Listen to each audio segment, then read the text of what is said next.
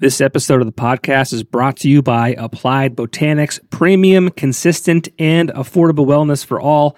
Each of their products features a specialized formula with targeted terpenes to give you a CBD experience that helps you sleep better, take the edge off, and relieve your aches and pains to help you live healthy and happy. Newly added to their CBD lines, in addition to their drops, are new topicals that you can roll on and high-dose CBD edibles to help you find your balance. Visit appliedbotanics.com today and use code word Popko Project at checkout to receive 30% off your first order. Applied Botanics. Live healthy and happy. This episode of the podcast is also brought to you by Keller's Garden Center and Landscaping Services. Whether you need plants, trees, sod, mulch, rock, flowers, topsoil, grass seed, straw bales, or anything to help your lawn look its best, Keller's has you covered. Located in Exeter, Pennsylvania, near Blue Ribbon Dairy on Kern Street, mums and fall items are now available, and look for fall festival weekends at Keller's Garden Center starting September 25th and running through October 31st. Paint your own pumpkins, scavenger hunts, hay maze, face painting, and more. Check out Keller's Garden Center on social media for more information. My guest today is Aaron Bruch, bass player and backing vocalist for the rock band Breaking Benjamin. I have had the pleasure of knowing Aaron and calling him a friend of mine for over 15 years.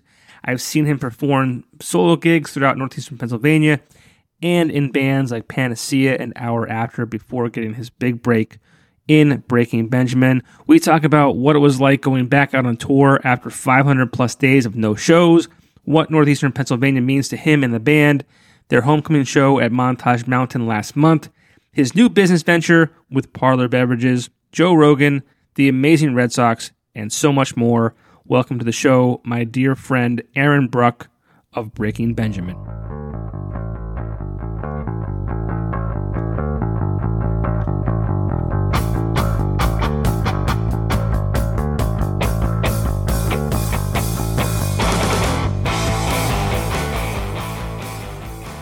And we are live with Aaron Bruch.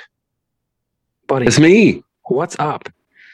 You know, I mean, everything and nothing, right? What a difference a year makes. Yeah. Kind of, sort of. Yeah, for sure. We're coming through. Like the last time we were talking, life was pretty crazy. There was a lot of uncertainty. I went back and looked. It was June 5th.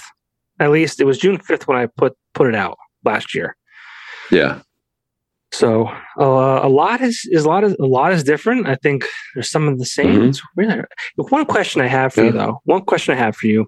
I mean, you've been playing music for a long time. You've been lugging equipment.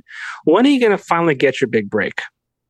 I know. I'm going to just keep trucking along and hope that one day, by the good graces, it's going to happen for me. I've been really pushing for you, man. There's no one more deserving in Northeastern Pennsylvania to like make it big, to be like in a big rock band, like one of the most popular bands in the world. If anybody should do it, it should be you. I'm going to try. I'm going to take the Hulk Hogan strategy. I'm going to take my vitamins. I'm going to say my prayers. Yeah, there you go. There you go. And the Hulkster is going to carry us to victory.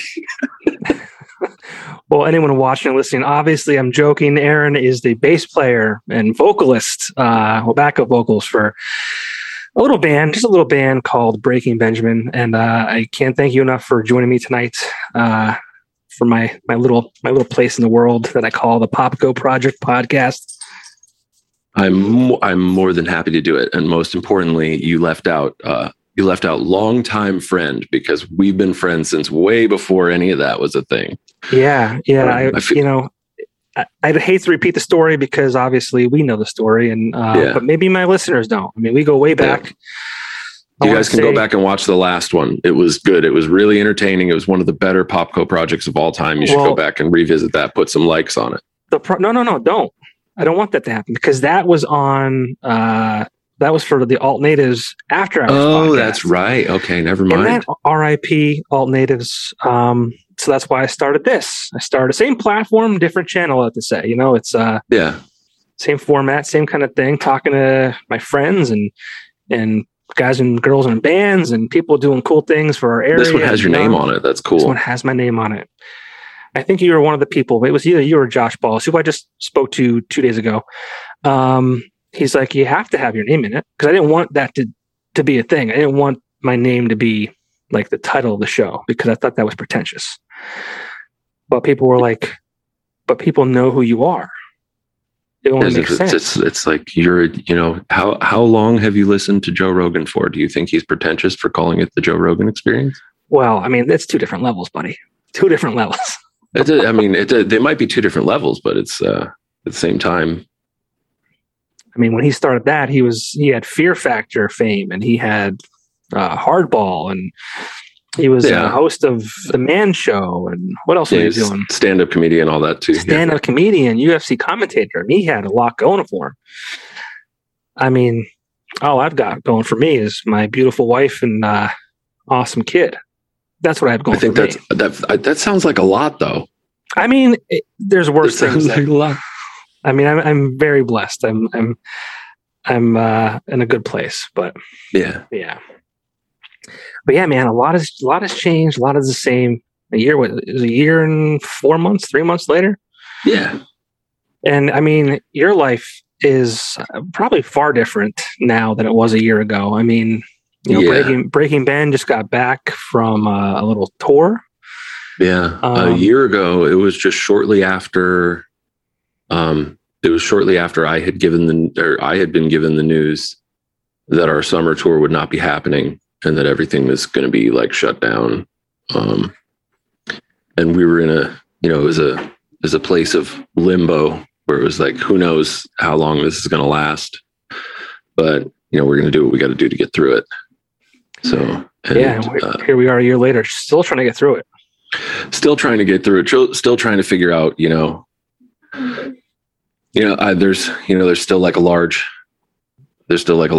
population that just wants life to go back to normal. And it's like, at some point, people are going to have to figure out that normal isn't normal anymore. And we have to figure out what the new normal is. Yeah. And go from there. It's nuts. I did go back and listen to our last episode, though, just so I didn't repeat myself for anything. But we talked about how your shows were canceled. You had a scheduled show with Panacea. For those of you who don't know, Aaron was in a band, a very popular band. I thought it was a band that was going to be the next big thing out of Northeastern Pennsylvania, Panacea. We should have been, yeah. Yeah, but that long story short, we should have been. But things worked out for you. Yeah. You did all right. Yeah. But at the time, that had gotten canceled because of COVID. And either we knew about the show, kind of like a rescheduled event, and we didn't talk about it, or it kind of just popped up. But you guys you kind of did the reunion, and you did it at a drive-in show at the Vegan Sun Arena in Wilkes-Barre. Yeah. The drive-in parking lot concert. I think so. Yeah, that sounds right. July, one of the two. I don't know. I forget. But that one was a situation where, Paulie had told me that the show was going to happen. I saw that the show was going to happen, and then I saw that they had. It was announced that Panacea had canceled and dropped off the show. Yeah. So I was talking to my wife about it and what a bummer that was, and she was like, "So just text Paulie and tell him you'll sing." And I was like, "Okay, yeah, I could do that. I could do that." So I text Paulie and I was like, "Kara told me to text you and let you know that I'll sing." So yeah, the fact that all came together is 100% credit to my wife. It was her idea, and me and Paulie are big dummies who didn't even dawn on us for a second.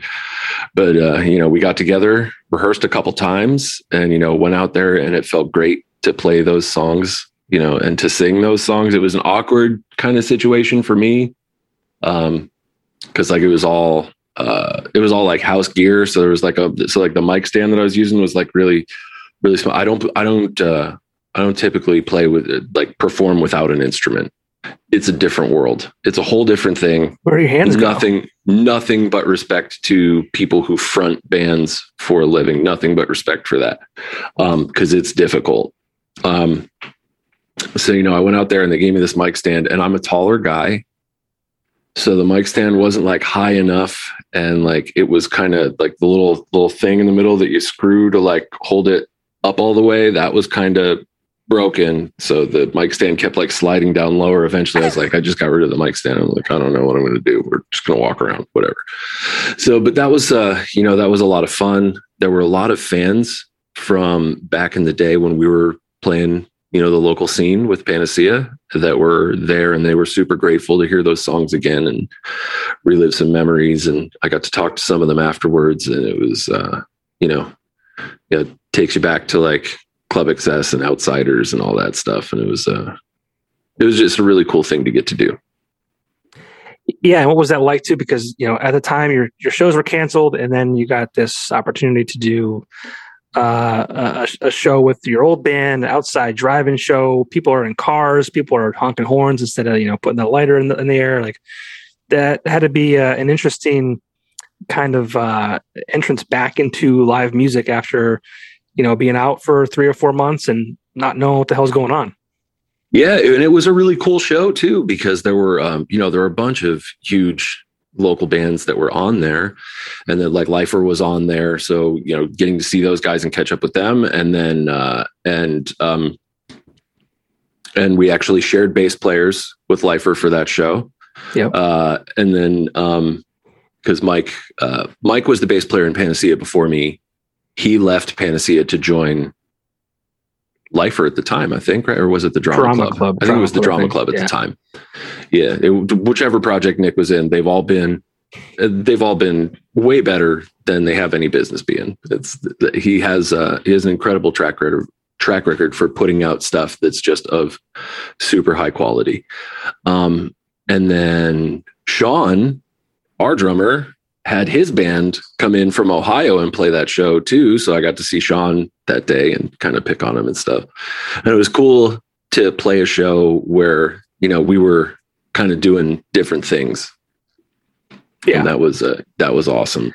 But yeah, the change of going up and just being a singer was definitely the most difficult part. And I felt like it was at a time, I shouldn't say the really cool thing, because there was so much cool, positive stuff that happened from like where the proceeds went to what they did with the merch and everything. It was super cool. It was all a great thing, but it was at a time where people had been, we were coming out of one of the lockdown modes there, and it was, people needed to get out and have something in their life where they could, whether you could go out and interact with those people or not, you could at least see other people.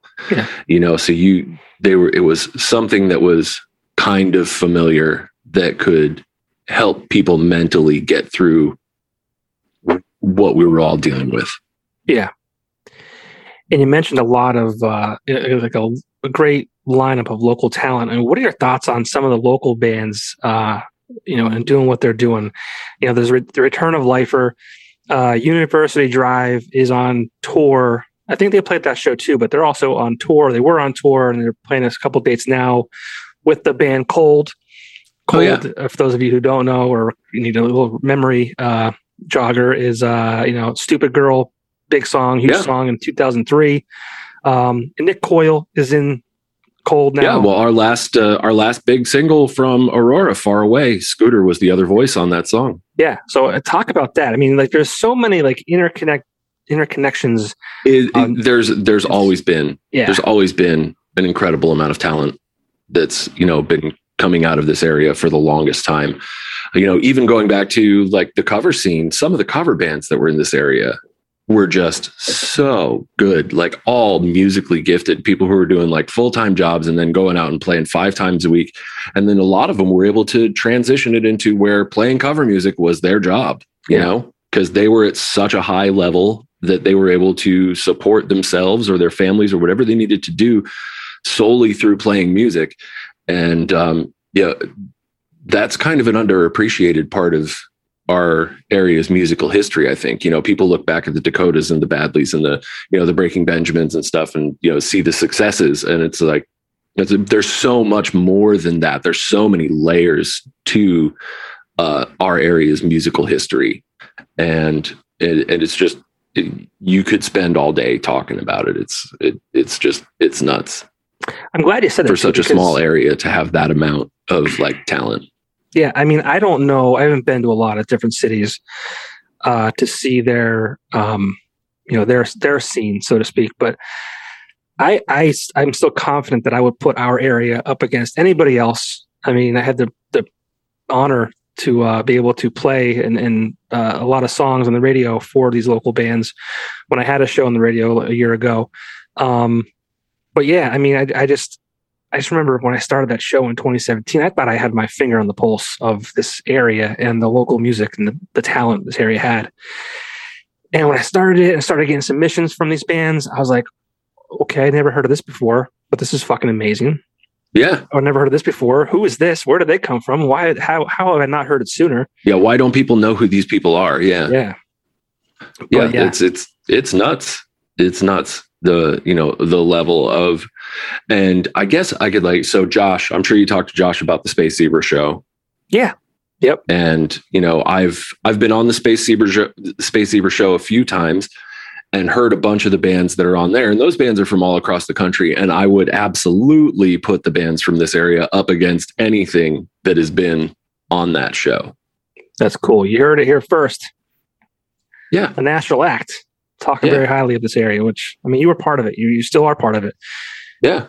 It's a cool thing to hear you say, but I 100% agree. But, yeah, keep working, kids. I know that there's not a lot of places to play right now. I know that there's not a lot of outlets right now, but use this digital medium. Use it. Yeah. And push. How long did it take you? I mean, you were hustling for a long time. Long time. I mean, I was one of those people who was fortunate enough to be a professional musician for a long time before the Breaking Benjamin thing, took off. But I was like 35 when we finally released Dark Before Dawn. Wow. Damn. I don't know if I thought you were older or younger than that. Was I 36 or was I 36? Maybe 30. No. Hold on. Wait. How old are we now? Let me do math. So in 2010, I did the acoustic shows with Ben. I was 34. I was 35 when Little A was born. So I guess I was older than that, huh? It's probably like 38. Sorry. Yeah. Sorry to age you 3 years. Nuts. But it's a better story. I mean, because you were it is a better story. I mean, well, it's for a long time. Yeah. So, like you said, keep at it. What are your thoughts on, like, I mean, you said keep hustling, use this platform, use, digital, use the internet. I feel like, I mean, every idiot has a podcast. You're looking at one right now. Bands can upload their music to, the platform, Spotify, all that kind of stuff. Do you think it's oversaturated to an extent? I think so. The problem is definitely discoverability. And it's like they've put the way these digital mediums are now is early on for the first few waves of people who took off on YouTube and stuff like that. You posted your video. As it got more views, it got pushed to more people. Now there's like an algorithm that decides what you get to see and what you don't get to see. It does the same thing with like Instagram and stuff. So like once you post a bunch of stuff, there's an algorithm that determines even the people who follow you, who want to see your content, it picks and chooses which ones of those people in an effort to get you to pay them to push your stuff to all of your followers. So everything is like that. And, so it's been, with YouTube and stuff, it's still possible. It is very oversaturated for sure. But the real problem is just discoverability and figuring out your ways around the algorithm to like tie yourself to other stuff to get yourself in front of more eyes. So what would you recommend bands do? Oh my God. That's a lot of bands. I would recommend, it's basically like YouTube, and that is like the bar scene of the 90s. All those bands that got signed started out playing covers. Look at how many people are playing covers on YouTube. You play a cover of a popular song, people click through your link, they find you. So that's one definite way of, raising awareness of you as an artist, because while you're playing someone else's song on YouTube, you might not be able to monetize it or whatever, but people can see that you're a talented person and they can decide whether or not they want to watch you perform something else. Right. That's good advice right there. So is it? I hope so. I think so. I hope it works, guys. I hope it works. I mean, that's, take what's already popular and kind of put your own spin on it. Yeah. Yeah. That's definitely, that happens in original music too. Yeah. Yeah. Cold is actually performing a song called Run by Snow Patrol. Oh, okay. Yeah. That's cool. A few times. Yeah. It's actually pretty neat. That's good. And it's crazy that Cold is Nick from Lifers and Cold, Tony, the drummer from Lifer, who used to be the DJ way back in the day. He's playing with Cold. And then is Johnny still playing with them? I don't know. I don't think so. But I mean, he was Johnny Nova. Because Johnny Nova was playing with them. Yep. And he was Drama Club. Yep. So yeah. Yeah. Yeah. And Nick's bands. I mean, Nick was another one too that I was so happy to see him kind of get tied in with Cold, because like you said, he had Lifer, and I mean, I'm probably going to miss some bands that he's been in, but Lifer, the Drama Club, shit, I don't even remember now. I can't think of them. There were so many, and every band that he was in, or even his solo material, was all just solid work. Yeah, I'm trying to remember what they changed the name of Lifer to. My Downfall? My Downfall, that was it. Yes. Yeah, My Downfall. That EP was great too. Yeah. So there's just a lot of really good stuff. There was a band that he started in 2016. Johnny was in that one too.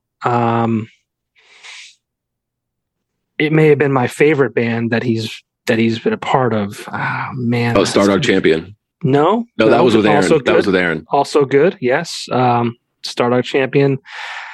Oh man, this is going to drive me crazy. I don't even know how to find it quickly without having dead air here, but oh crap. Come on, John. You should be able to figure this out. I don't know. I remember, but I do remember the band, and I remember it was, he's got a, he's got a certain level that things need to be at, and they always are. Yeah. So when he got, called up, so to speak, for Cold, I was like, that's awesome. Yeah. And another great, definitely. A band, popular in the early 2000s, still rocking and rolling. Yeah. I was glad to see them back. It was cool to have, Scooter be a part of that song on Aurora too, have him be a part of Far Away. It was great to see him for the video shoot and all that stuff. It was cool. It's so wild to see. Like, I mean, I knew of Cold. I was a fan. And it's just so neat to be able to like meet people like you and meet people like Nick, and then like them have a tie to him. Cause like he was like this bigger than life, like person. Like, I mean, yeah. I was 20 years old or maybe younger than that. I forget, but it's like, I don't know. I've been so fortunate in my career where I've been able to, meet people like you and Nick, who have close ties to people that I was like, you never think of ever meeting. And I haven't met Scooter, but I know people who are, in their band. So it's neat. Yeah, absolutely. That's crazy. Yeah. Yeah. But I mean, so Breaking Benjamin, you were on a tour. What was that first show back like? I mean, was that like equivalent to when Breaking Ben came back, or was it even better than that? Dude, it was a really emotional thing for me. Because it was kind of rough going into tour. Because right before we left, I dealt with the passing of my mom.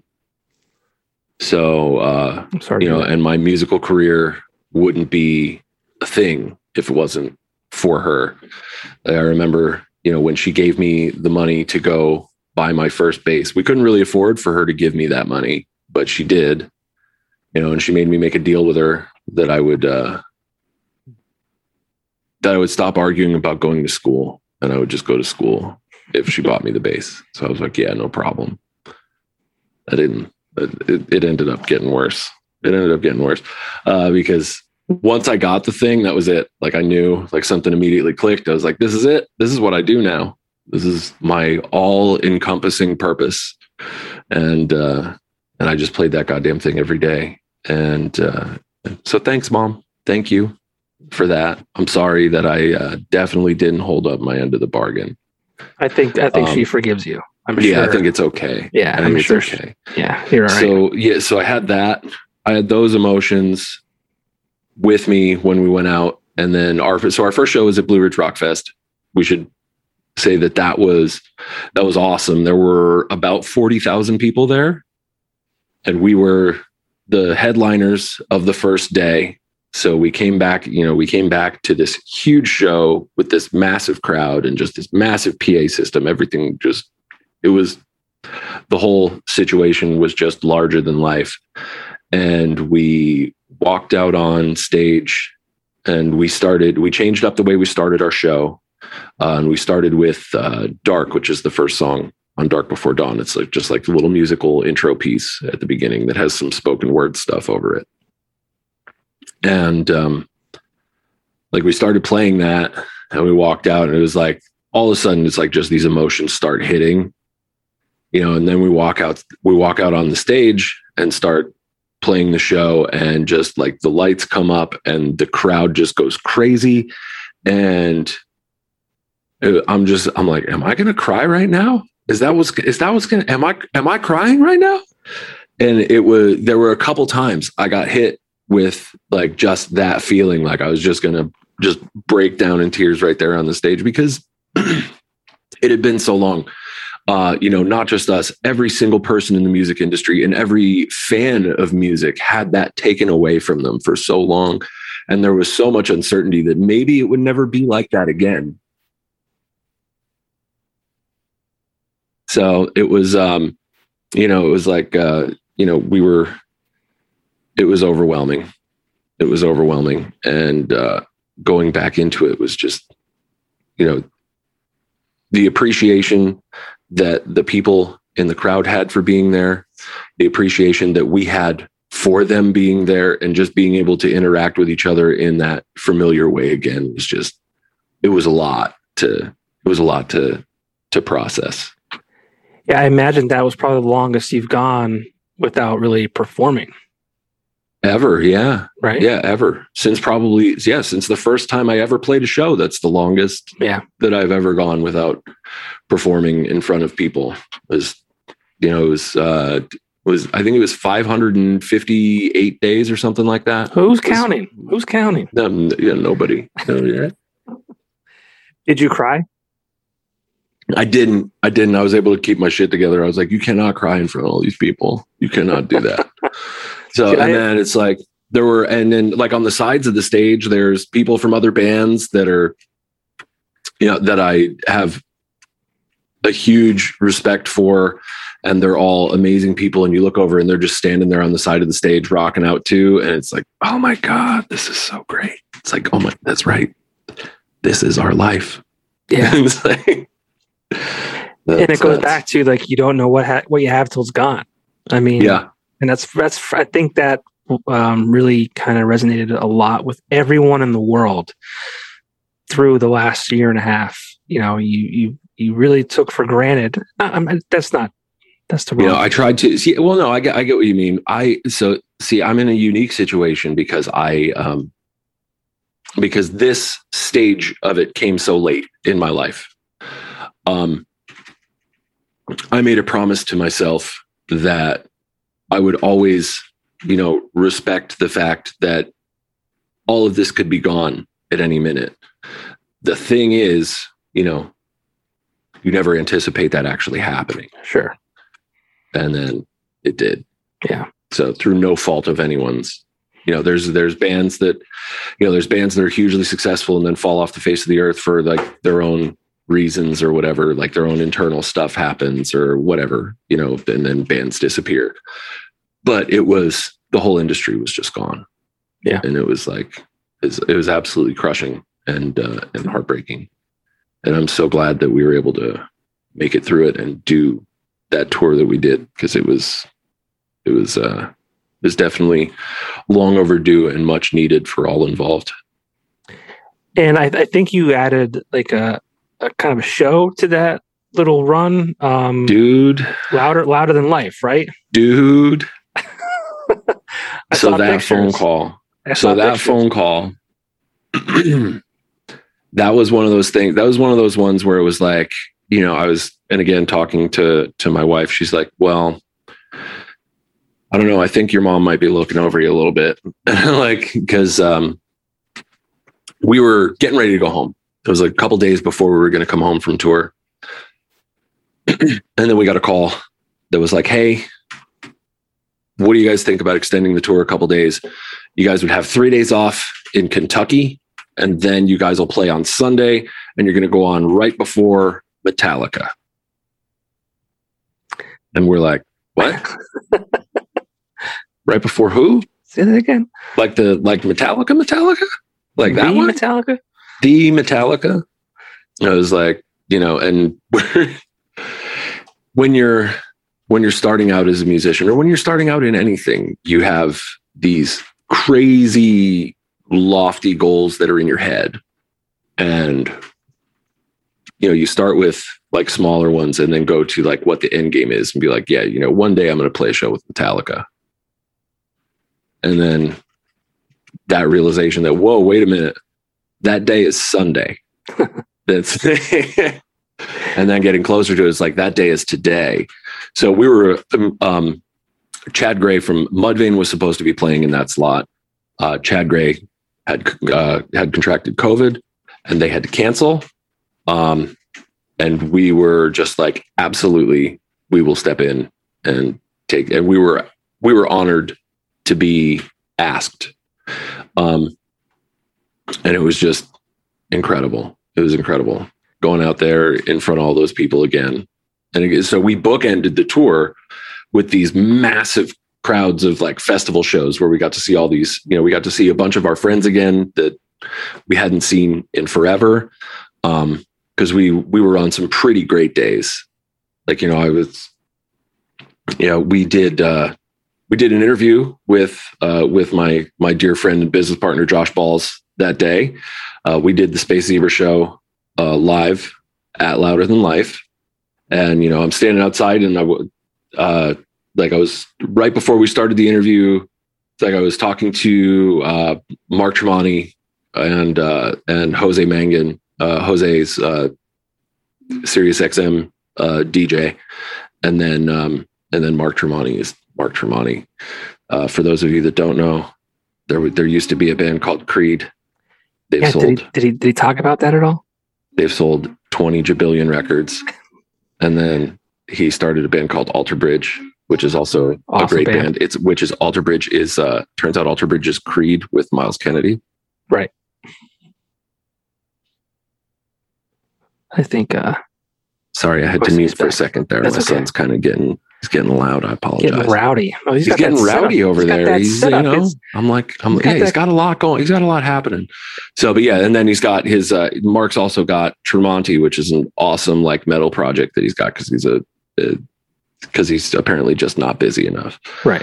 So yeah, so it was cool to get to see people, people like that. It was crazy. And then we went on, we did our show, and it was the crowd response was unbelievable. They were all singing along to every song. There were people as far as the eye could see again, which was, I saw pictures. Nuts. I was like, wow, this is incredible. Absolutely nuts. And then after we got done, we got kind of walked out to front of house and I got to watch Metallica play the entire Black Album from back to front. So they played it in reverse order. Yeah. I think they started with Hardwired to Self-Destruct, And then they did Sanitarium, and I can't remember what the other song they did was before they went into the Black album. But they had like awesome video production, and it was Metallica. They sounded great. With the exception of one guy. Everybody knows who that one guy is. He doesn't sound so great. Won't mention any names. There's 3 people listening to this podcast. Don't embarrass. Yeah, hey, you know what? It's fine. Yeah, he's not embarrassed. He knows.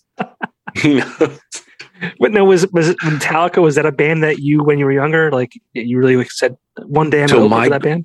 My goal when I got my first bass, my goal for my first year of playing was I wanted to be able to play Anesthesia, Cliff Burton's bass solo from Kill 'Em All.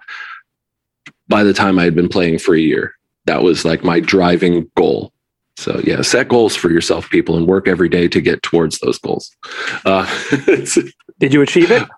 I did. Nice. I did. Yeah. Once I started playing, it was weird. It was weird because it was, it didn't feel like effort to me. Practicing didn't feel like effort. One thing I learned through teaching is that a lot of people don't like to practice. And they see it as difficult. Whereas I loved to practice. It was all I wanted to do. I just wanted to play. That's all I wanted to do. So it was like 5 to 8 hours a day. And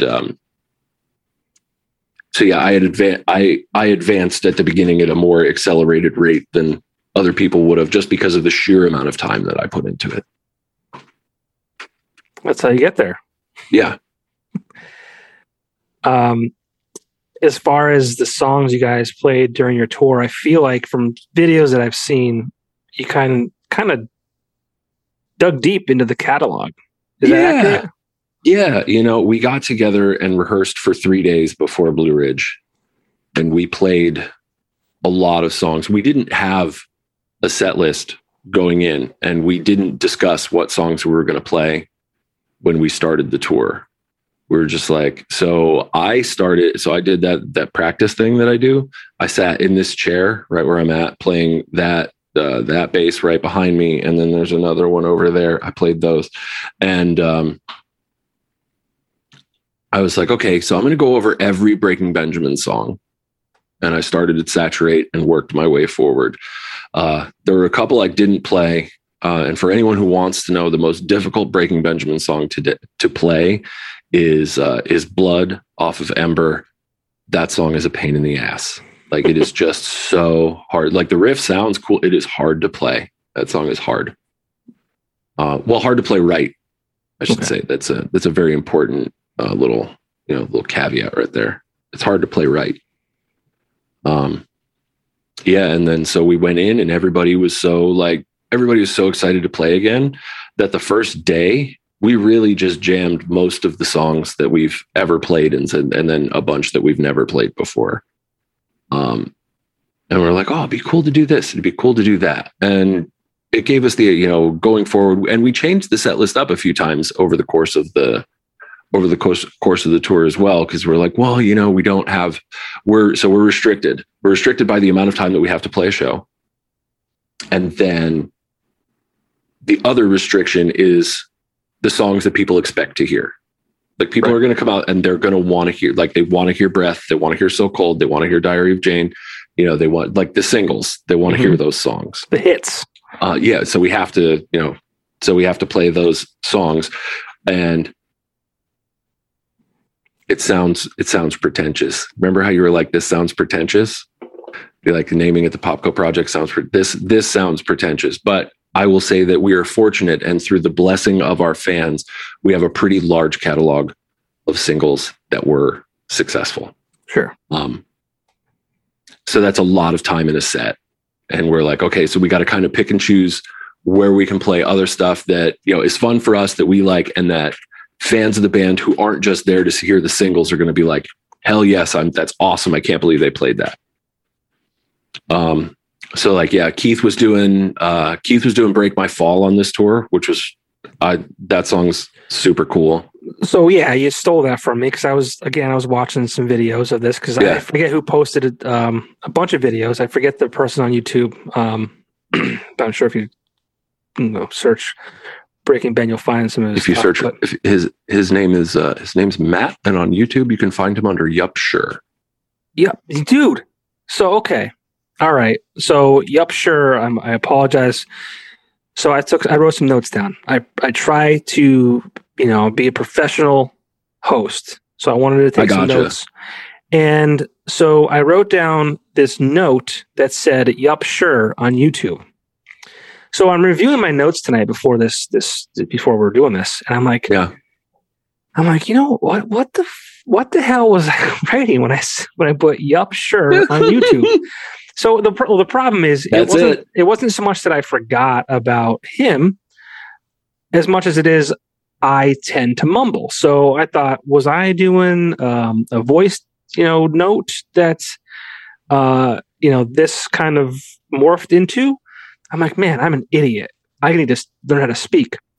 So again, Yup Sure, Matt, I apologize, but now you're getting a little bit of a there you go. Now he's getting a plug. It was funny because he's done a bunch of videos, and I'm going to kind of plug his YouTube channel, which is I don't know, I guess, but he's been doing concert videos for a long time.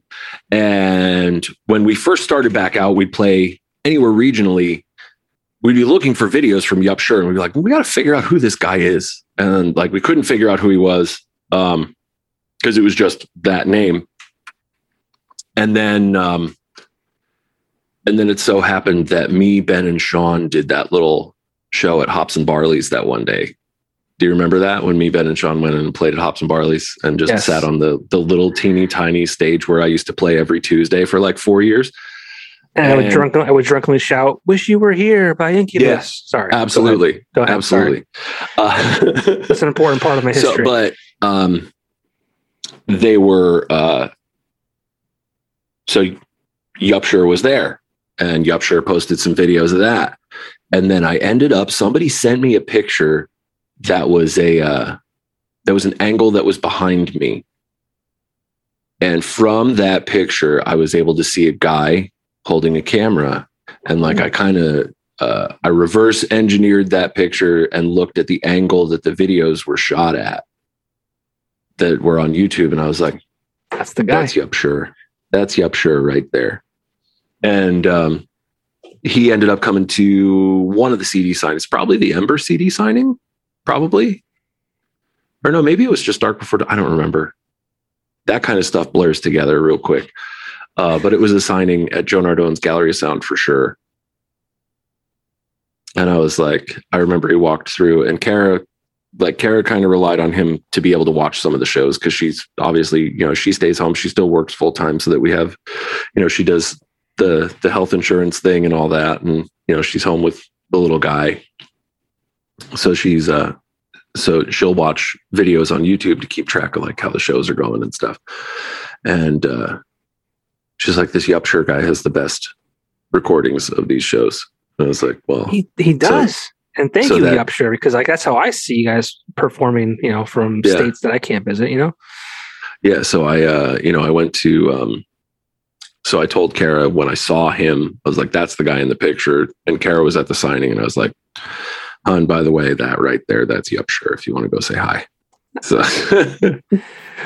So there's two things I've seen, from his videos. One, Keith doing Break My Fall, which again, incredible. He's so good. By the way, please listen to Keith Wallen's solo album. Holy shit, it's good.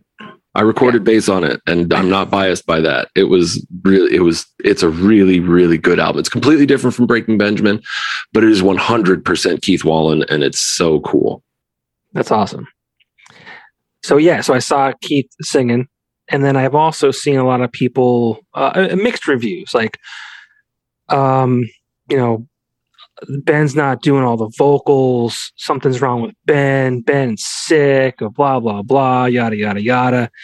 I don't know the story. You don't have to tell me. Why can't it just be that Ben brought in some people into the band whose talent he appreciates and he wants to share that talent? Why can't it just be that? That's the story. That's the answer.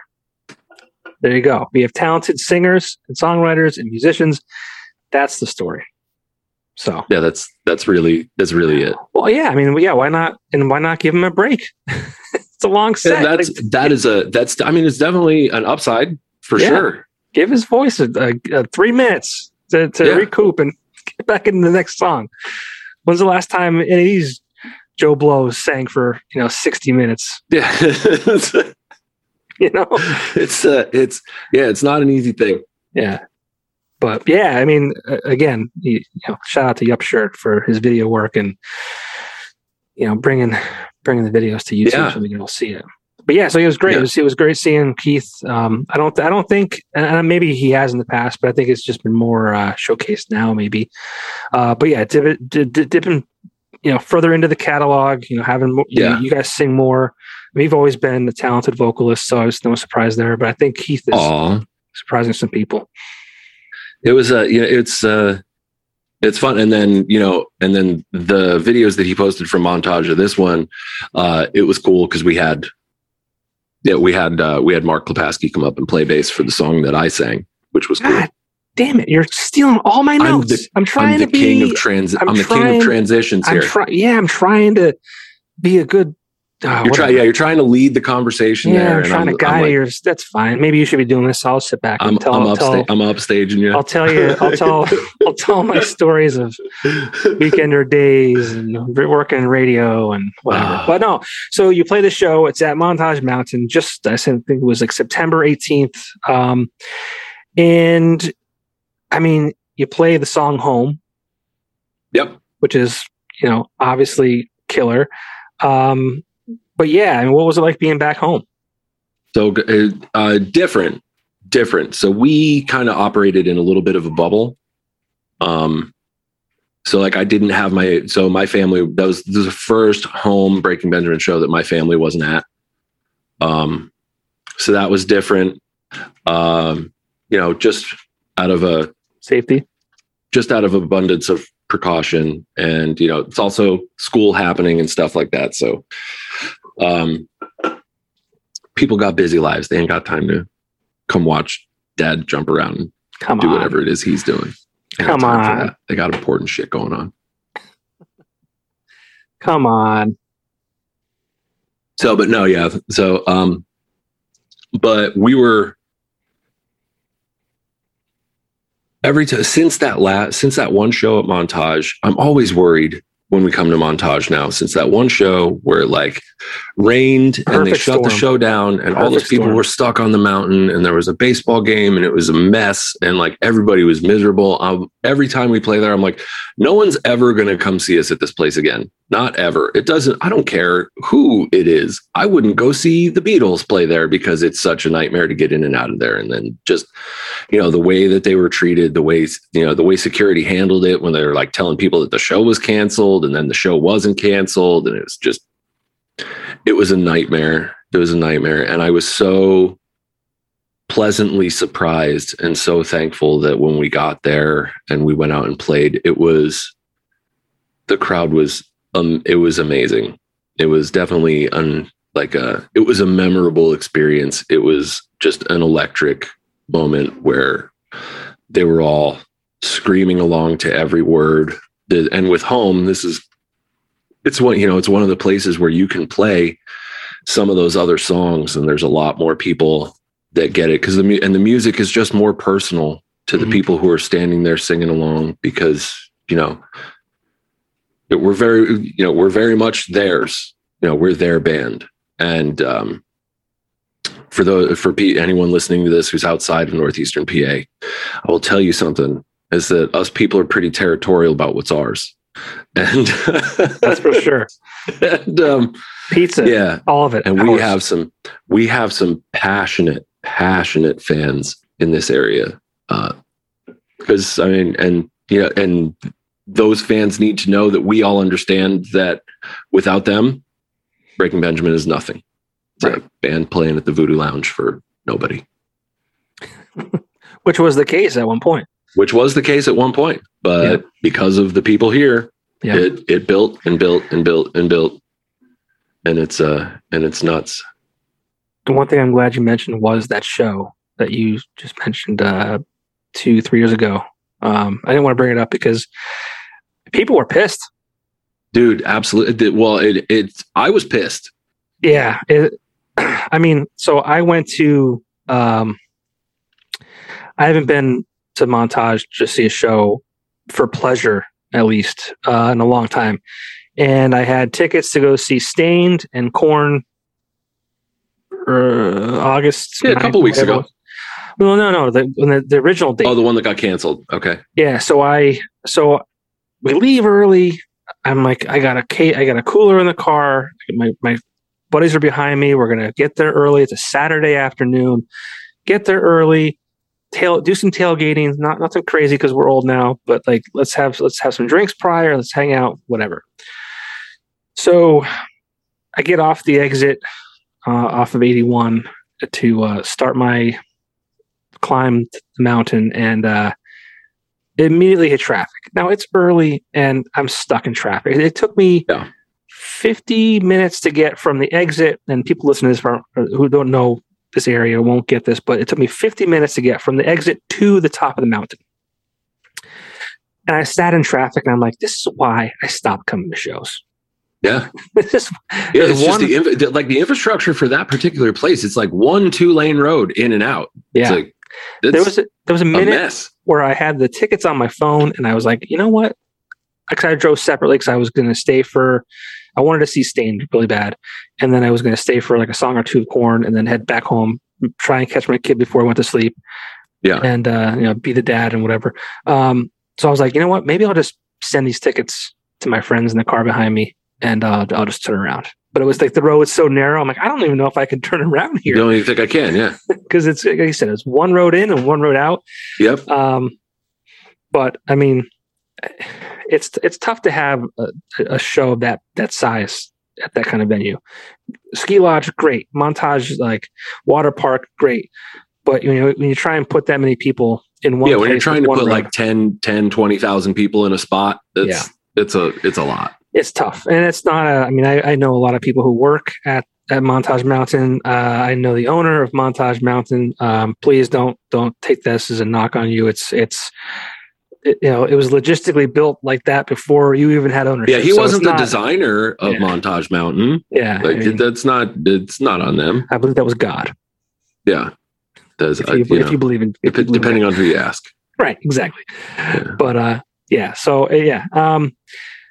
but yeah, I was just in track. I'm like, this is why I stopped. But I'm glad because like I remember seeing. I mean, it's the internet and people get hot at the moment. They're like, "F this place, I'm never coming back." And then they were shitting on you guys, and I'm like, this has nothing to do with the band. Of course, yeah, nothing to do with the band. And I get it. People are emotional. People are passionate, and that's the thing.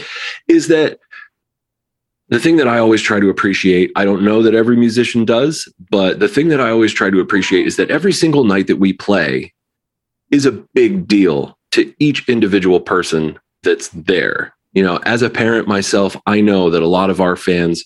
Our parents, they had to find babysitters. They had to find this. They had to find that. They had to sacrifice something else that they wanted to do in their life to be able to afford to come to the show in the first place.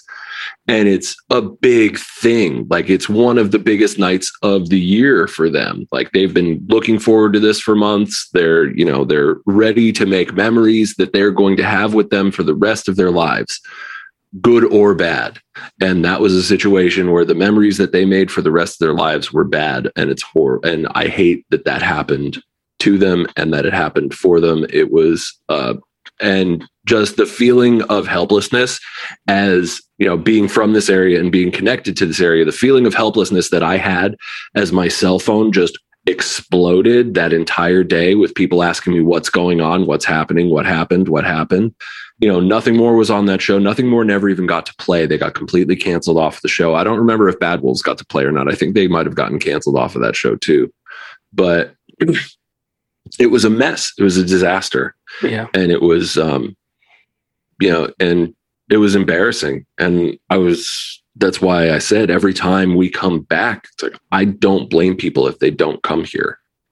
Like, I'm not going to take it as a personal attack on on me. Like, I'm not going to blame them if they choose to not go somewhere where they were treated that way. And it was unfortunate. It was unfortunate, but thankfully we made up for it. Thankfully, memories are, memories are of that kind of stuff are short, and tempers, as they cool down, people are a little more forgiving. And we had an amazing show. It was so much fun. The crowd was pumped and into it and screaming, and it was, I think it was what everybody needed.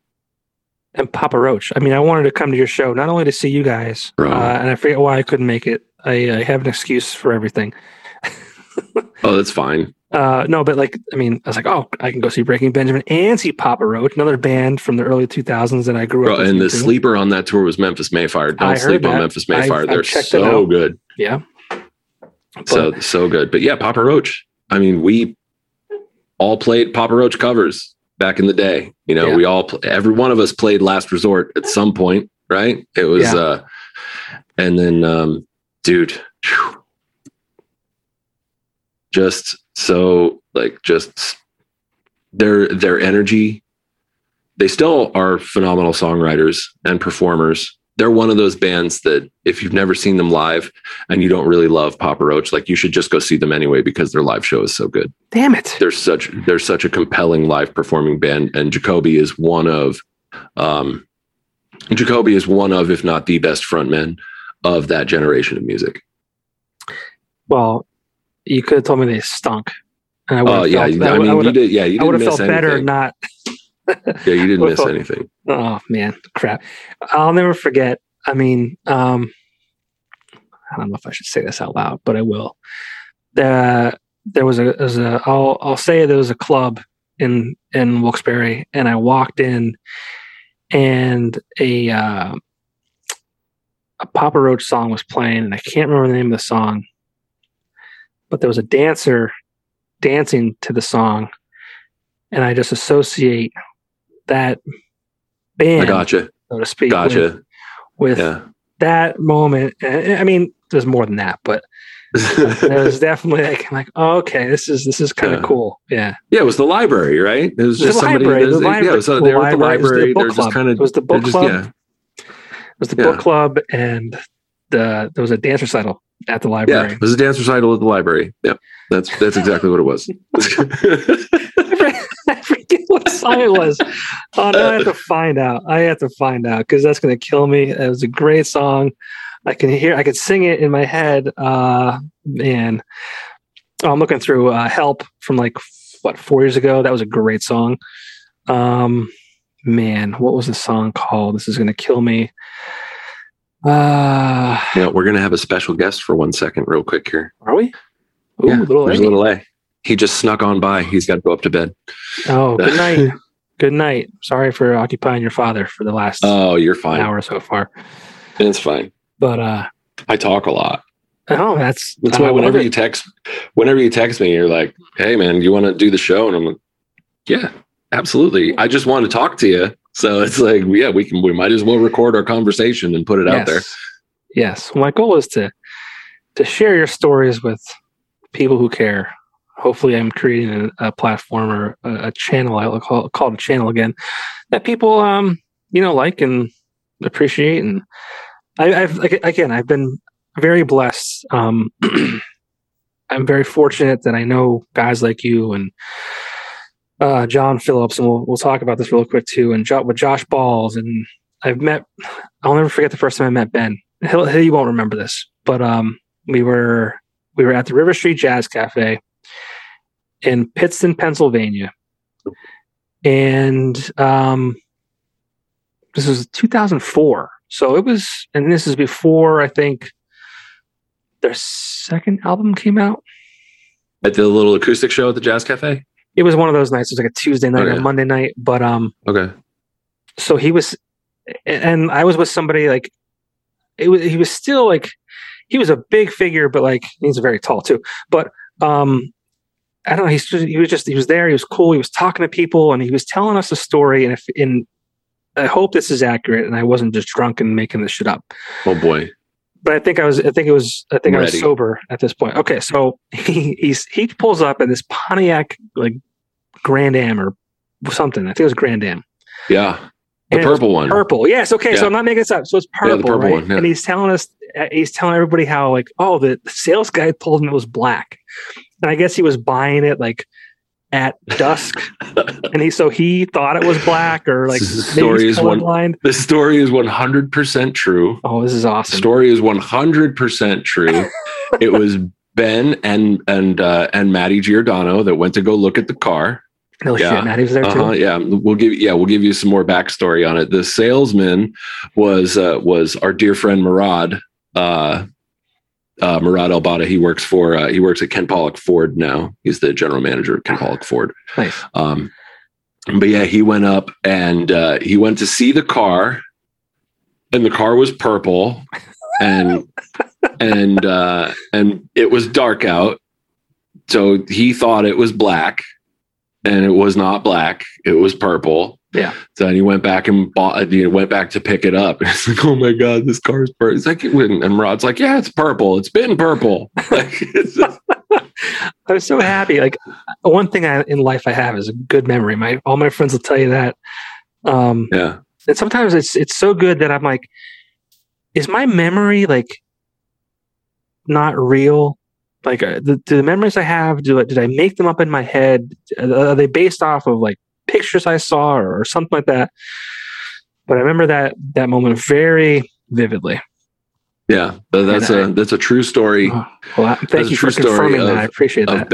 Of Ben not realizing that the car that he was buying was purple. Yeah, and he was like, so mad. Yeah, he was so mad. He was. He was really mad that car was purple. I'd be mad too. I'm like, this is Breaking Bad. And I'm like, this is like a year or two after like the Saturate was released, and he's pulling up in this purple Pontiac Grand Am. I think it was Grand Am. Yeah. And he's telling the story. I'm like, this is hilarious. Like, this is awesome. Yeah. So that was funny. Something else. That was so funny. But we mentioned, we mentioned Matt Giordano. We mentioned Josh Balls. Yep. There's you. There's another gentleman by the name of Chris Jones. You guys, as if you're not busy enough and as if there's not a pandemic going on, you guys, 4 or 5 of you, decided to start a root beer company. Yeah. My fine hat that says root beer is sick on it. I think Josh was wearing the same one 2 nights ago. So he probably was. But John called me the one day and was like, hey, hear me out. And I was like, all right. He's like, I want to start a root beer company. It's like, okay. He's like, it's going to be me, you, and Josh Balls.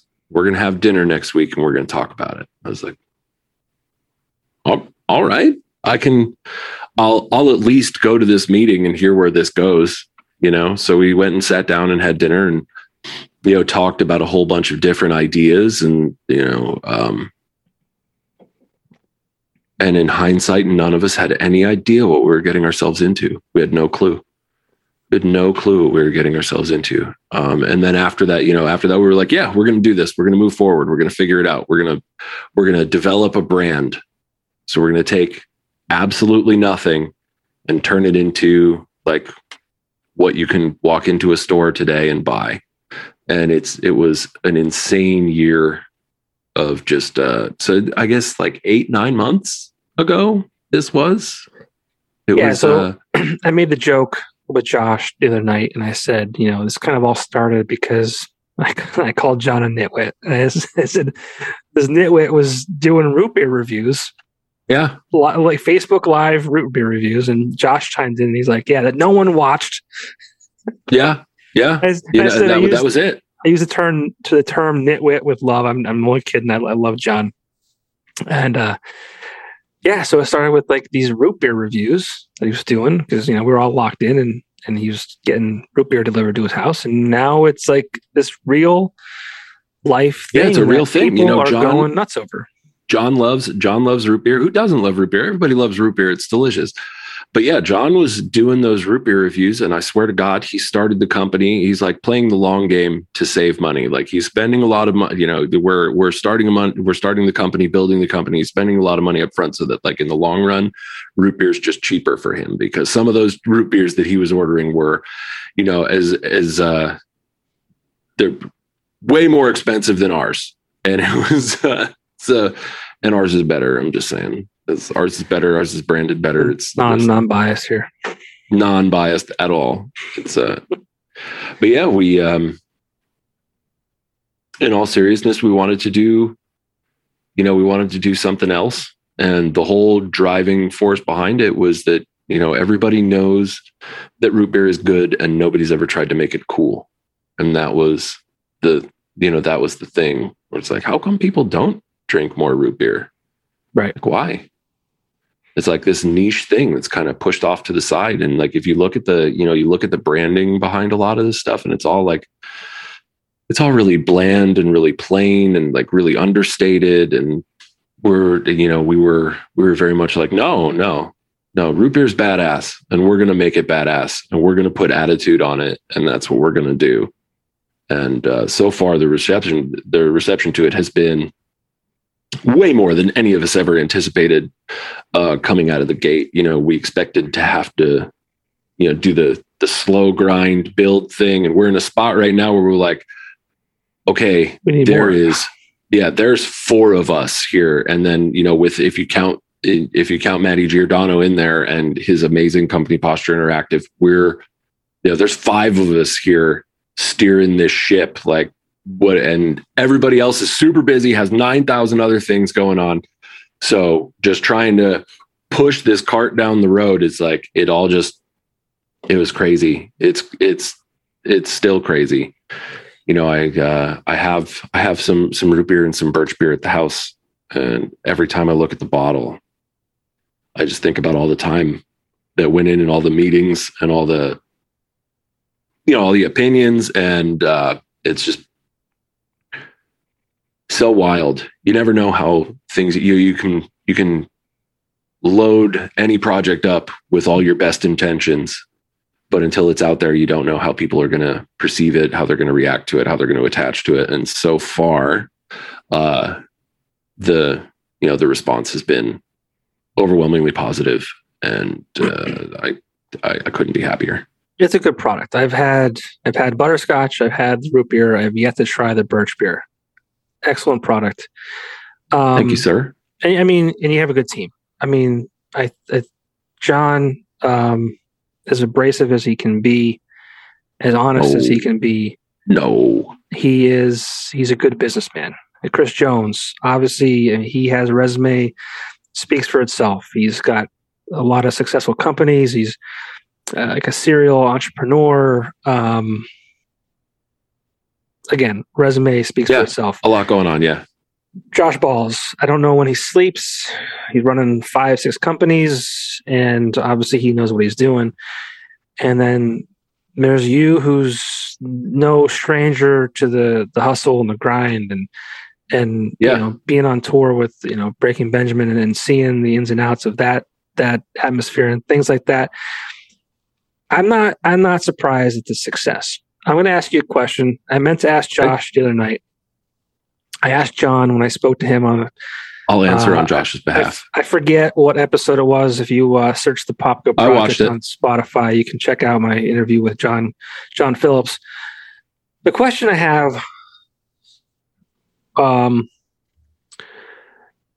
originally I feel like the attempt was we want to use this product as, you know, bring families together, bring, you know, kind of work off nostalgia and things like that.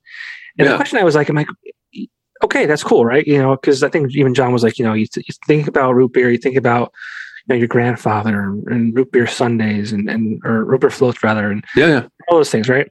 And I said to him, like, that's cool, but like your branding kind of says different to me, in my opinion. Your branding, you know, it's kind of half naked, tattoo woman. There's a guy too. There's one guy, correct? There's actually 2 guys. Okay, there's two guys, but they're not on the. He's not on the other box. All right, and I asked him like, and then the whole thing was like drink more fucking root beer, and the word fucking is as an asterisk. Yeah, it's got the asterisk in it. Yeah. But I'm like, to me, it was like a little bit of a mixed signal, and so in my mind too, especially now that like the product's launched, you kind of you launched it at a perfect time because you guys were on tour with Breaking Benjamin. They were at the Blue Ridge. Yeah, that worked. That really did work out. That was a complete happy accident. Right. That tour happened to just pop up out of nowhere during the launch window of the product. But I feel like that whole we're going to go with the family angle and things like that. And we're going to kind of like really tailor it to who it speaks to. It's kind of like where it is right now. Is that accurate? Yeah, so here's the thing. Definitely the packaging has attitude. When we decided, when we developed the brand, we wanted to, like, we specifically went into imagery that's like, tattoo shops, barber shops, kind of rockabilly sort of stuff. Like, if you're familiar with tattoos at all, it's like the Sailor Jerry kind of vibe to the stuff. Because it's something that's nostalgic, and it does also have like a widespread appeal. It's something that people can look at and identify with. As for the nostalgia behind it, everybody has a root beer story, right? Like Josh's is very similar to mine. It's the same root beer keg at Knoebels that I remember constantly. Like it's that same thing. It's, with Birch beer, it's remembering coming to because I grew up in New Haven, Connecticut, coming to Pennsylvania and have during the summers, and the Glen Summit soda truck driving up my grandmother's street and dropping off cases of soda and me getting to pick out Birch beer and stuff like that. So those are the memories that I get that are just like. And we actually had, and me and Josh were on NEPA Live last week. I saw that. And we had a very similar experience happen with Chris on that show where he, we had him try the butterscotch root beer and he took a sip of it. And he, as soon as he took the bottle away from his mouth, he's like, this just gave me a memory of my father, because butterscotch was his favorite ice cream topping. I haven't thought about that in forever, but as soon as I drank this root beer, it tied my brain to that, which was, and it's crazy that soda can do that. It really is crazy that a soda can do that, but it can somehow, because I can drink our root beer and I will be, and I'll immediately just have like these different memories of different places where maybe it's because it's so like it's not as popular as like a Coke or a Pepsi or whatever. So those times when you have root beer are more important. Sure. But yeah, that's but yeah, it's just so the nostalgia, like the thing with like tying families together and all that stuff, it kind of does it itself. Once you try the product, it's like, wait a minute, like, oh yeah, I remember this. I remember that. I remember this. And it's weird. It's weird the way that works. But maybe the taste and root beer in general kind of, has that connection, but the branding appeals to whatever. Which is smart. The branding is, it's like I said, it definitely has, it definitely has an attitude to it. Mm-hmm. But I think that it's beautiful. I couldn't be happier with how it all turned out. Like I look at this, I'm super proud of the way all of our packaging, all of our stuff came out. Yeah. So I did watch the segment with Chris Bohinski on PA Live, and I thought it was hilarious. So people can order this online. I believe the website is called drinkparlor.com. Drinkparlor.com. And so you can actually create your mix and match 12-pack or whatever it might be, and you can get it shipped to your door. And you're thinking to yourself, okay, well, how is this product going to get shipped to my door in glass bottles and not break?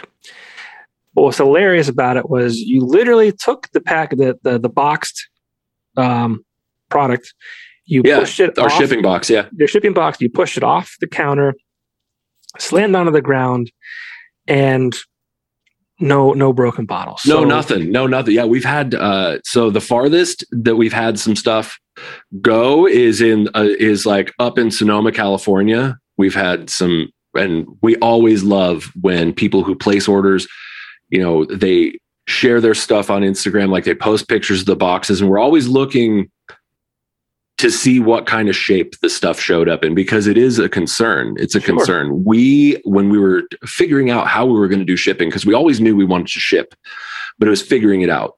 And most of the companies out there that are selling root beer online that ship them to you, you get like a cardboard box that has a bunch of newspaper in it, and your bottles are like bubble wrapped together. And I was like, that's horrifying. That could absolutely break.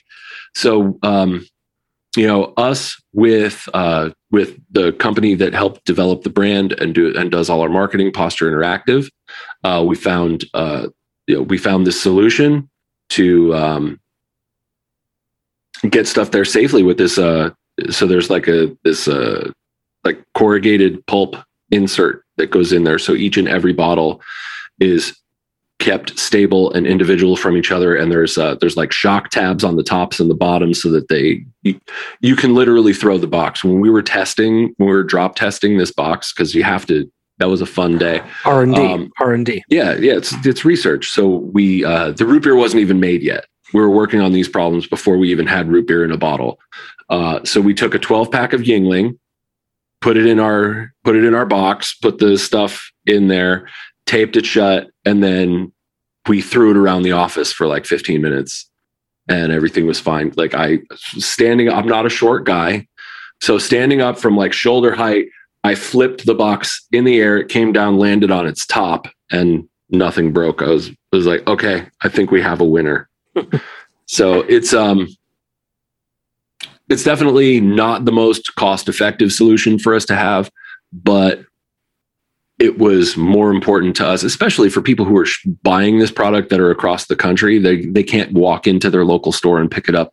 Sure. So it's important to us that it make it there in one piece, and that we don't, and especially this early on, this is like their first experience that they're going to have with our product. Mm-hmm. So we want opening the whole box, seeing the way everything works. We include the little 4-pack inserts in there so that they can like set their stuff up into the 4-packs after they take it out. We want it to be a full experience when they open the product. So there's definitely no regrets on our shipping solution. No, and I think about when I open an Apple product and the packaging behind an Apple product. Anyone who has an Apple product knows what I'm talking about. So I think just the way that box slides open and it feels almost magnetic. It's so exactly so and good. It's well structured.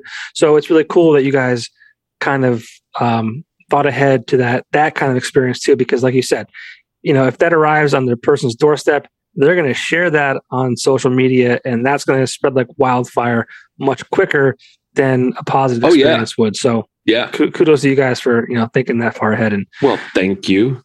Yeah, not that you need to hear it from me. Thank you, Maddie. Thank you, Maddie. You were just in the Axelrad office 2 days ago. Yep, we also have merch, which we print through Axelrad, by the way. Yeah, and one of our guys was I think helping with the design. So very nice, very nice. Shout out Axelrad. Yes. Yeah, yes, it is absolutely. Shout out Axelrad. It is Axelrad screen printing and embroidery in Wilkes-Barre, Pennsylvania. Yeah. Now we're recording this. By the way, if you go to a Breaking Benjamin concert and purchase a cloth item from a Breaking Benjamin concert, that is made in Wilkes-Barre, Pennsylvania by Axelrad screen printing and embroidery. Shout out. Yeah. Axelrad prints Breaking Benjamin's merch. So if you're a band and you want to print at the same shop that Breaking Benjamin does, call me, message me on Facebook, hit me up on Instagram, find me wherever. Yeah. Downside of that is if you're going to try to order right before Breaking Benjamin goes on tour, it's going to be a minute, because we kind of it's amazing how great Dave is when it comes to getting stuff turned around out of there. Because we sold we weren't ready for how much merch we were going to sell this last run. And, we played our first show in New Hampshire, and we sold so much stuff that the guy who runs our merch company, Terry, who's the absolute best as well. Terry had to make some uncomfortable phone calls and be like, hey, so we need this, and we need it like tomorrow. Yeah. But before our show in Scranton, I was on some of those emails. I'm like, wow, this is crazy. And not that I was like, what are you guys thinking? It was like, this is cool. Like Breaking Benjamin, we're going to print their stuff and keep it local. And yeah, we're gonna make it happen. That was a very important thing to us, was keeping it local. Yeah. So we appreciate that. So thank you. But, plus Axelrad does a great job. We do. We try. We do our best. Every now and then things happen, but yeah, me and Josh were actually talking to Dave the other day, and it was like, Breaking Benjamin does their merch at Axelrad. Strange and Unusual does their merch at Axelrad. Parlor Beverages does their merch at Axelrad. It's just where we go. Cold does their merch at Axelrad. That's awesome. I hope I could say that out loud. As they should. I help assist Nick with that. It's all good, man. But so I want to let you go. You're very busy. I don't want to. It's only been like an hour and a half. What are you talking about? Yeah, it has been an hour and a half. It's fine. It's October 7th. We're recording this. If you're still watching this, by the way, God bless you. Yeah. Or listening, or whatever formats you're putting this up in. It's on Spotify. It's on Apple. Thank you Podcasts. so much for listening to us ramble back and forth to each other, and I hope that it was an entertaining experience for you. I've got one last question for you before I let you go. I'm ready. It is October 7th. Like I said, I want to. Mm-hmm. I'm saying that for a purpose, because this may not be released until a week from now, or maybe even a week and a half from now. Yeah, don't put me out before Josh, because then Josh will be whiny about it. Yeah, I don't want to break his heart. So, where do you think Brian Laundrie is? Oh my God! So I don't have any idea. I try to so here's what I've done.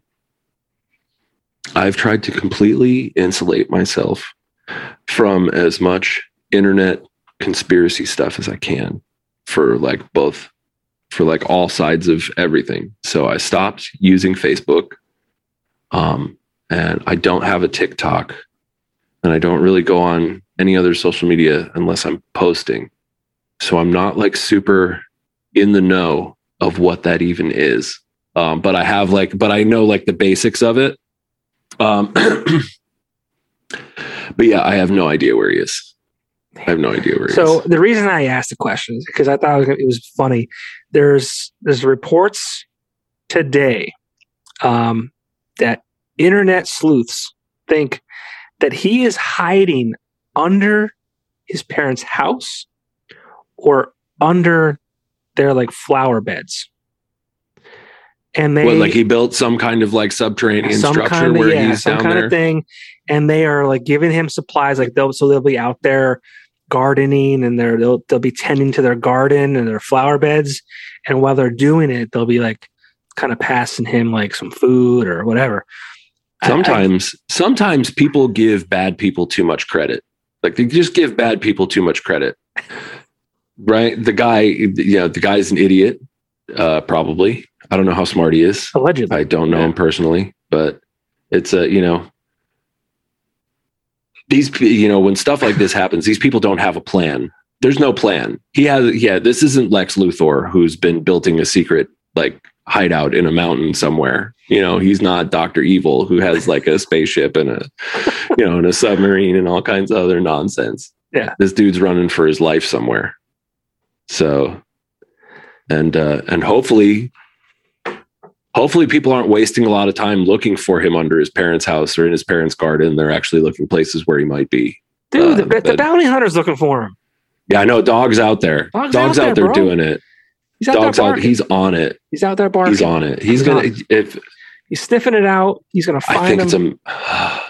It's like something. It's so bad. I don't even want to joke about it. Because it is sad that someone. Because it's like it's such like a serious, awful thing, and it's like but when you shine it through the lens of social media, it's just like it dehumanizes the whole situation. You know what I mean? Yeah, you're right. And it's like anyone watching, listening, we're not making a joke out of the situation. It's very sad. Yeah, no. Someone is dead. No, we're making a joke out of Dog the Bounty Hunter. Yeah, which he does just fine with that hair. We're not making a joke about that. Yeah, no, that's not funny. But that's not at all. But it's like but yeah, Dog. I hope that he finds him. I hope that he finds him, and I hope that family can get the closure that they deserve. It's sad because in a situation like that, they're never going to get justice, right? Because justice is they get their loved one back. That's justice, right. And that's never going to happen, and that doesn't ever get to happen.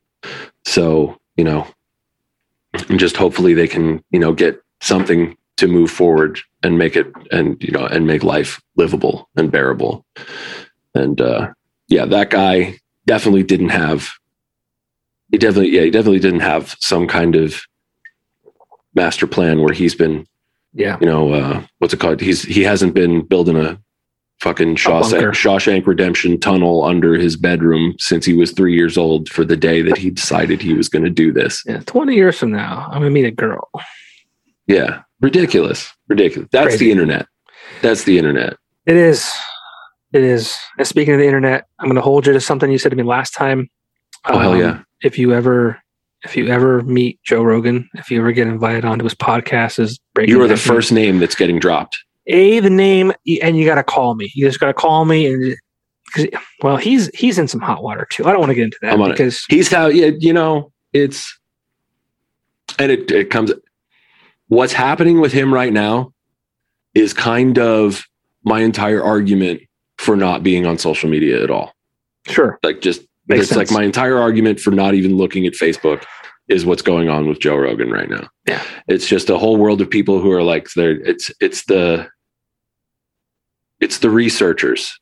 They call themselves researchers. They're like, you can tell where a conversation's going just when someone says, I do my own research. You can tell where it's like, no, you don't wear like a lab coat. A lab coat.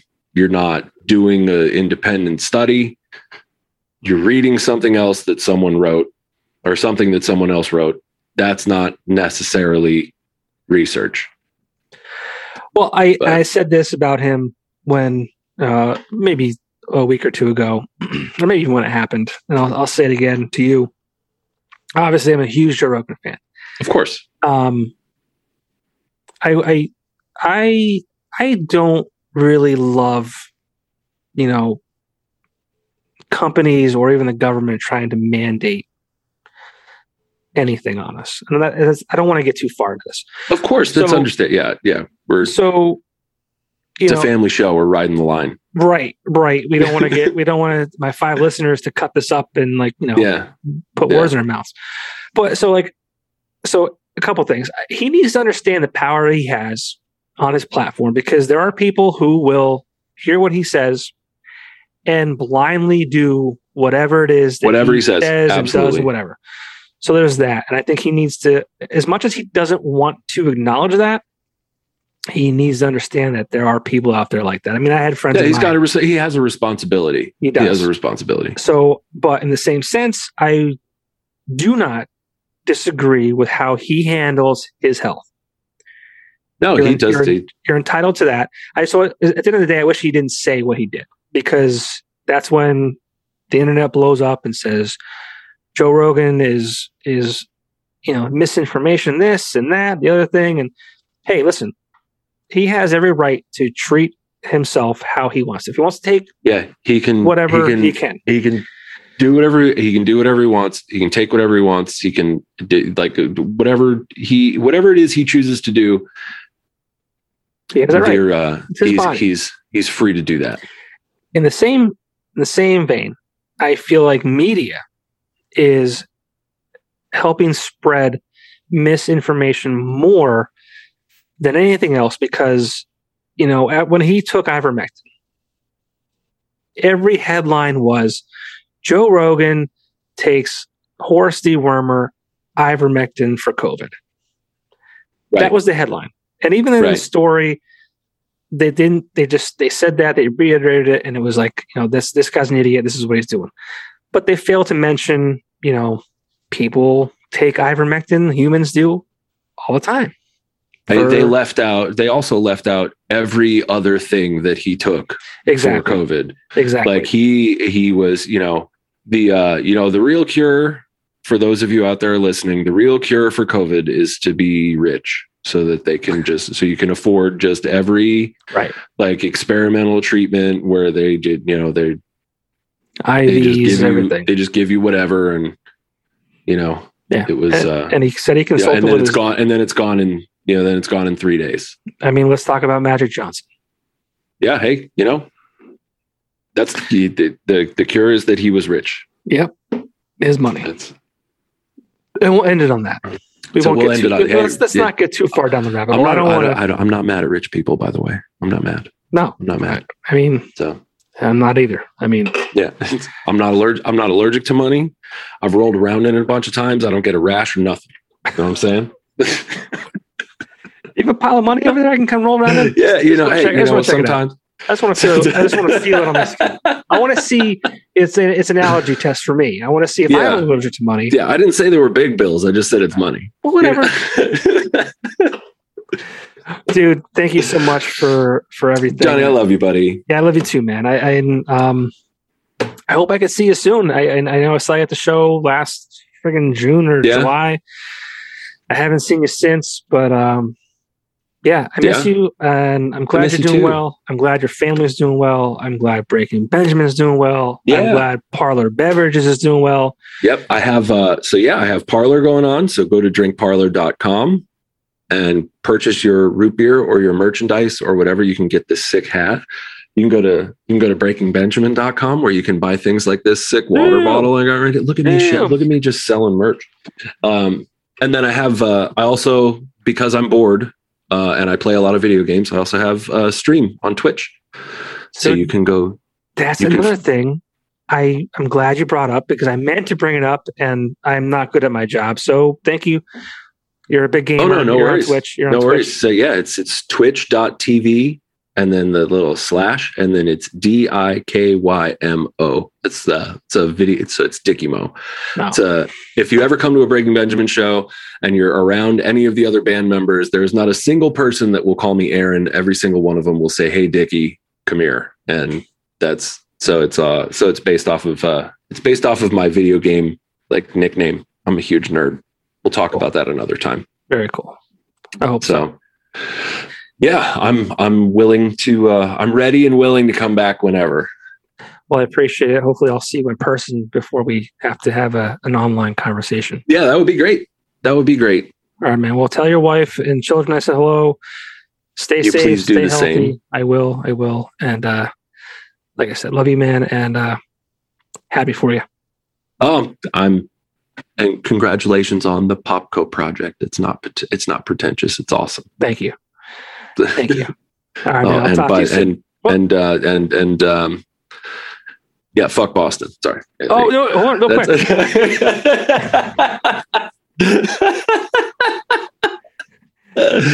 quick. Real quick. So I was with Josh. I meant to. That's why I wore the hat, and I was with Josh on Tuesday, and the Red Sox were playing the Yankees. I'm like, man, I sat down. I saw you wearing the jersey and the hat. I'm like, this man right here. I'm not even going to mention it until the end. I was going to come out of the gates swinging. I'm like, you know what? So I was with Josh on Tuesday, and I'm like, damn it! Like he said Tuesday works for him. He's going to I think California the next day. I pinned him down. I got to do it tonight. I'm like, God, I'm going to miss the start of the Yankees Red Sox game. Real stressed out about it. I'm like, it's win or go home. And guess what, Aaron? How'd that end? Oh, it went exactly the way I knew it was going to go. The Yankees went home. See, they were a super streaky team this year. They weren't. The Red Sox were no better.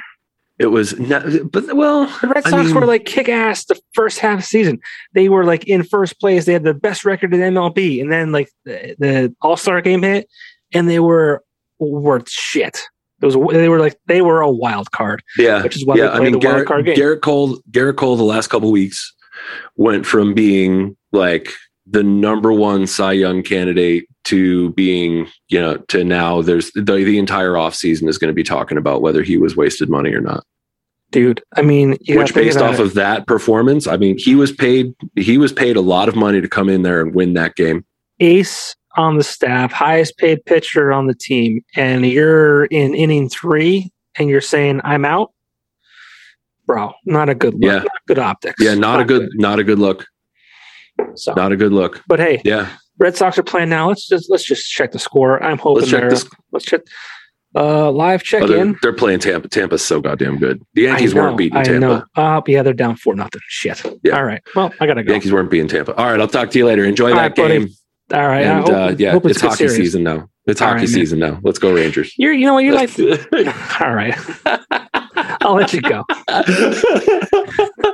We'll see you soon. Okay, I love you, buddy. I'll talk to you soon. Man. See ya. All right. Bye. Bye.